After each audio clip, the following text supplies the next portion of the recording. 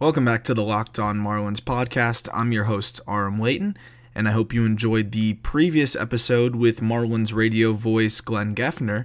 This episode is going to be a little bit more focused on what the Marlins have been doing, and then the second half will be a little preview, the beginning of my preview series for the Marlins top 20 prospects. The list is posted on Twitter, 1 through 20 of my rankings, so number 20 is where I will start with Naz Nunez. That'll be in the second half. But for the first half, I want to talk about some of the moves that the Marlins have made, specifically the two moves that they made to create room for the signings of Matt Joyce and Brandon Kintzler. Those two moves we were waiting on for a little bit. It seemed like the Marlins waited till the 11th hour. I think it was a tough decision for them to ultimately decide who they wanted to remove from the 40-man roster. And when the decision was made, I think it came as a surprise to many, myself included. The Marlins ultimately decided to designate Harlan Garcia and Jose Quijada, a pair of southpaws in the bullpen. And the Marlins really only have one other southpaw, and that's Stephen Tarpley, actually two, make that Adam Conley, who has almost become an afterthought at this point, and hopefully that is a sign of confidence in Conley. But when you look into it a little bit deeper, it starts to make a little bit of sense as to why the Marlins would get rid of both southpaws. I think on the surface, people were like, why get rid of one of your only effective, if not your only effective, lefty out of the bullpen? But when you look into the numbers a little bit more, Garcia did not do great against left-handed batters this past year. In fact, lefties hit better against him than right-handed batters did. And if that's your guy that you want to go to get left-handed batters out, statistically speaking, it doesn't really make sense. Lefties hit 247 against him, while righties hit just 194. And if you wanted Harlan Garcia in your bullpen just because he's been effective, I can understand that argument. I mean, he had just a 3 ERA last year, but the strikeout number's a little suspect, only 39 and 50 and 2/3 innings. And the previous two seasons before this one, Garcia was roughed up, an ERA over 5 in both those seasons. So I think the Marlins thought that this was a bit of a flash in the pan in terms of Garcia's performance last year. Pair that with the fact that he didn't get left-handers out very well last year.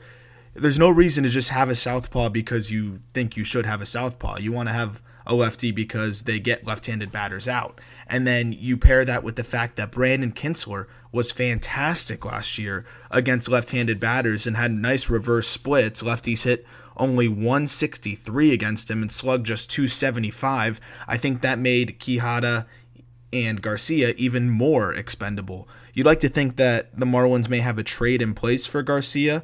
It remains to be seen. I'm not sure where the deadline is on that or if he just becomes available. No one has put a claim in on him yet, so we'll see how that goes.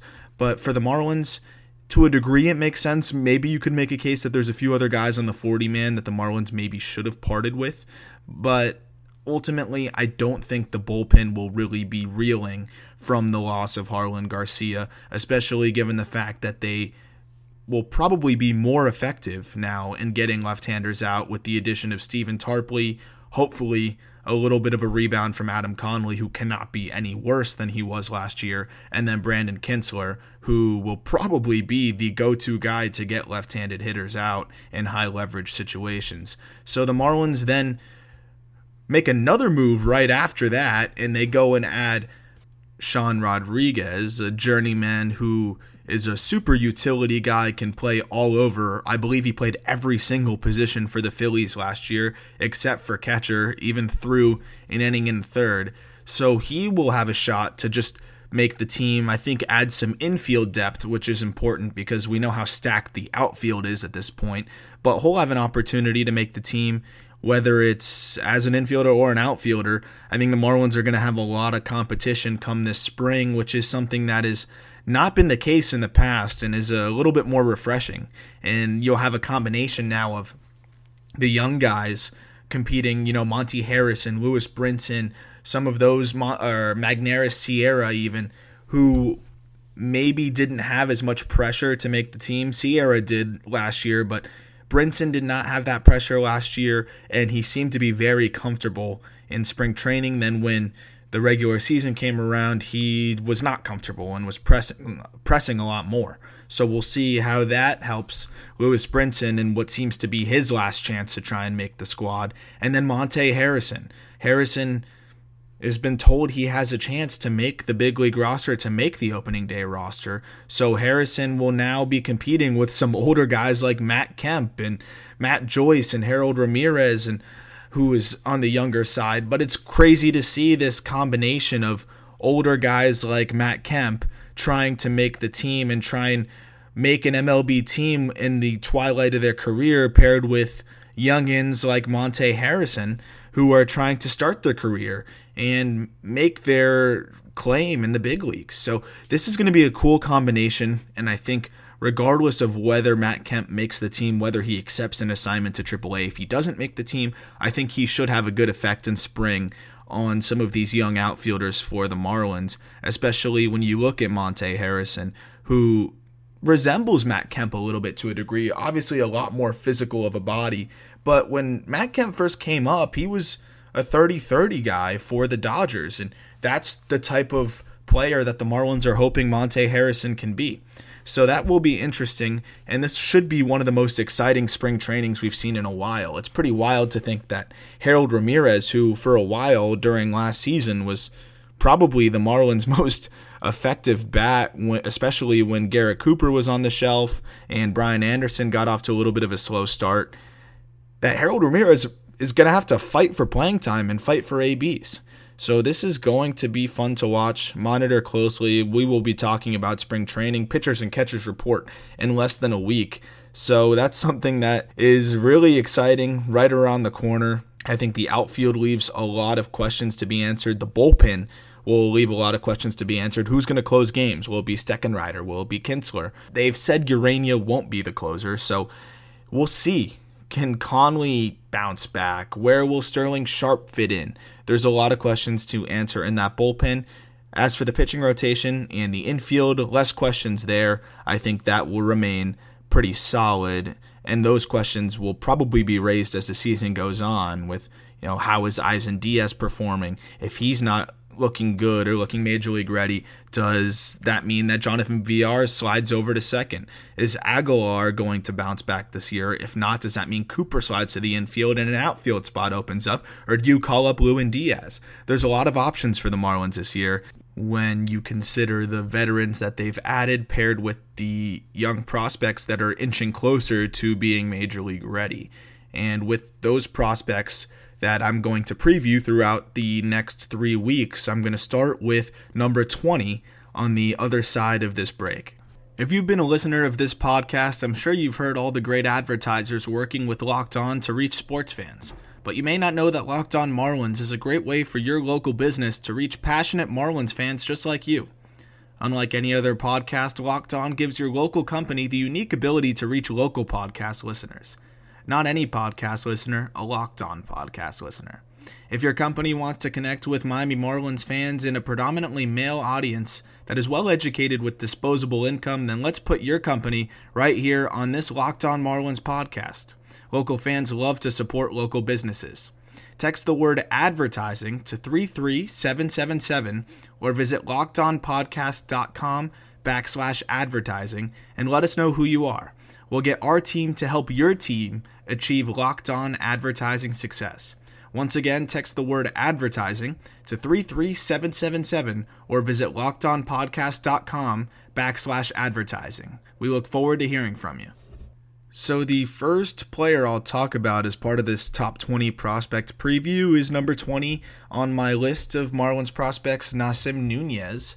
Nunez we haven't seen a lot of. He was just drafted last year in the second round by the Marlins out of high school. And Nunez is a really toolsy guy, big overslot. Marlins paid him over $2 million in the signing bonus. And I think he was drafted, I want to say 46th overall. A kid who can just flat out fly. I believe Perfect Game had him at a 6.28 60-yard dash, which is just unbelievably fast. He's only 19 years old, undersized. I think that's a little bit of a concern, only 5'9", 160 pounds, but a switch hitter that has a good swing from both sides, looking at his swing from the video that I've seen and reading some scouting reports, it seems like his right-handed swing is a little bit more natural than his left-handed swing, which as a switch hitter, you'd probably prefer that his left-handed swing is a little bit more natural. He's going to face more right-handed pitchers, but that being said, he's got plenty of time to even things out. In terms of what kind of things he showed us last year, it was a small sample size. He played in the Gulf Coast League, just playing 48 games. He struggled at the plate, and you don't want to put too much stock into a 19 or at the time 18-year-old's first little stint in professional baseball. He hit just .211, was still getting on base at his solid rate at .340, but a little bit of that, is probably due to the fact that a lot of the pitchers down there can't throw strikes. But he did walk 43 times in just 214 plate appearances, which is encouraging nonetheless, and stole 28 bags, which is something that you hope he can continue to do as he gets to the higher levels and catchers have better pop times and are better behind the dish. But that's one of his calling cards, is his speed.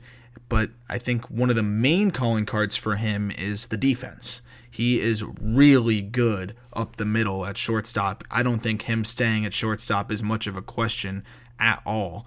And if you look up some video of his defense up the middle, he is phenomenal, can range all over. He was clocked at 100 miles per hour throwing it across the diamond, so a rocket for an arm for a little guy, and crazy range, makes all the crazy plays. Really exciting in terms of his defense, and I think that's what really carried him in terms of his prospect value when going into the draft.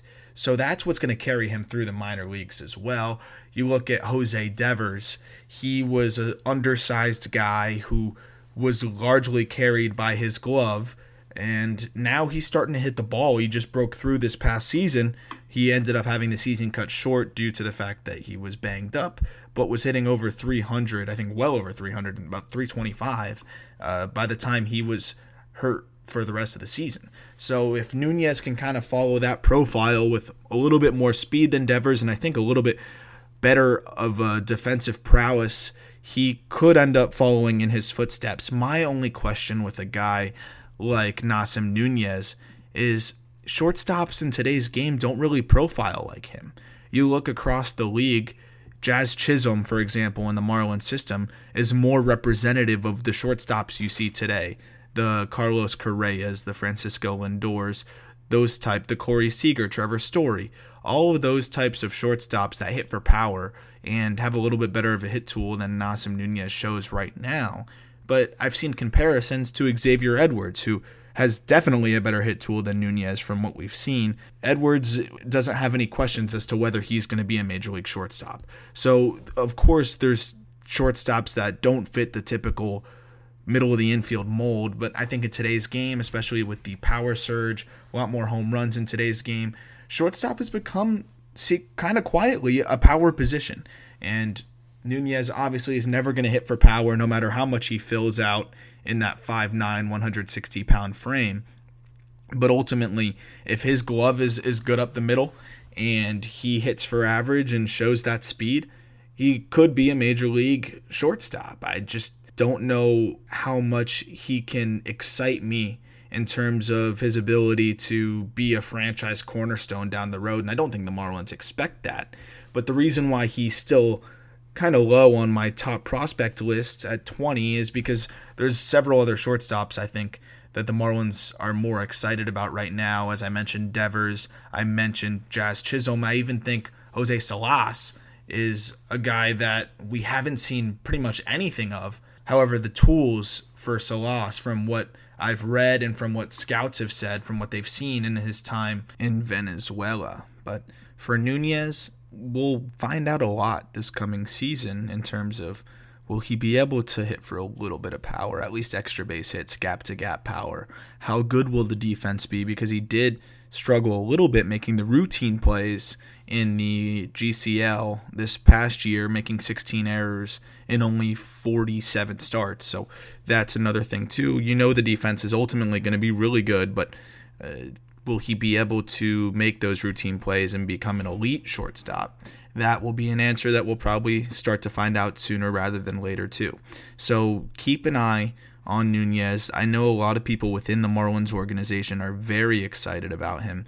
However, I don't know if there's as much of a reason to believe that he could be the shortstop of the future, or if he could turn into this staple in the top of the Marlins order in the next 5 years. But the thing is this Marlins farm system that for so long didn't have a solid shortstop prospect has several now.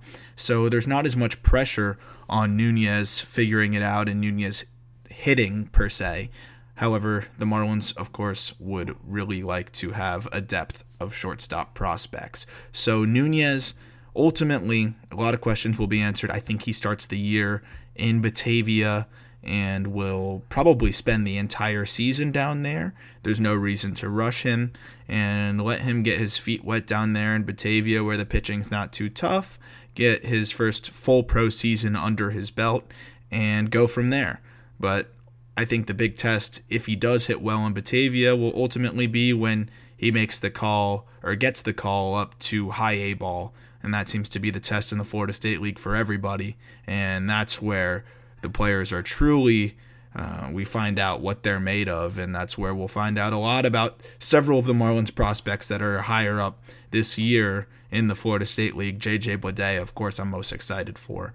So that's it on Naz Nunez. Most of the prospect analysis will be a little bit more in depth, but in terms of Nunez, we don't have much at this point. He comes in at number 20 for me for those reasons. I have those doubts, but he could easily slide up as we get into this upcoming season. So that's Nunez, who comes in at number 20. Next episode, I will feature number 19. If you want to get a little cheat sheet and see 1 through 20, it's on our Twitter at Locked On Marlins. Feel free to tweet any questions about prospects that will be talked about in the episodes ahead. And I'm excited to continue this prospect series with you. And tune in for number 19 through 1 coming up in the next couple weeks.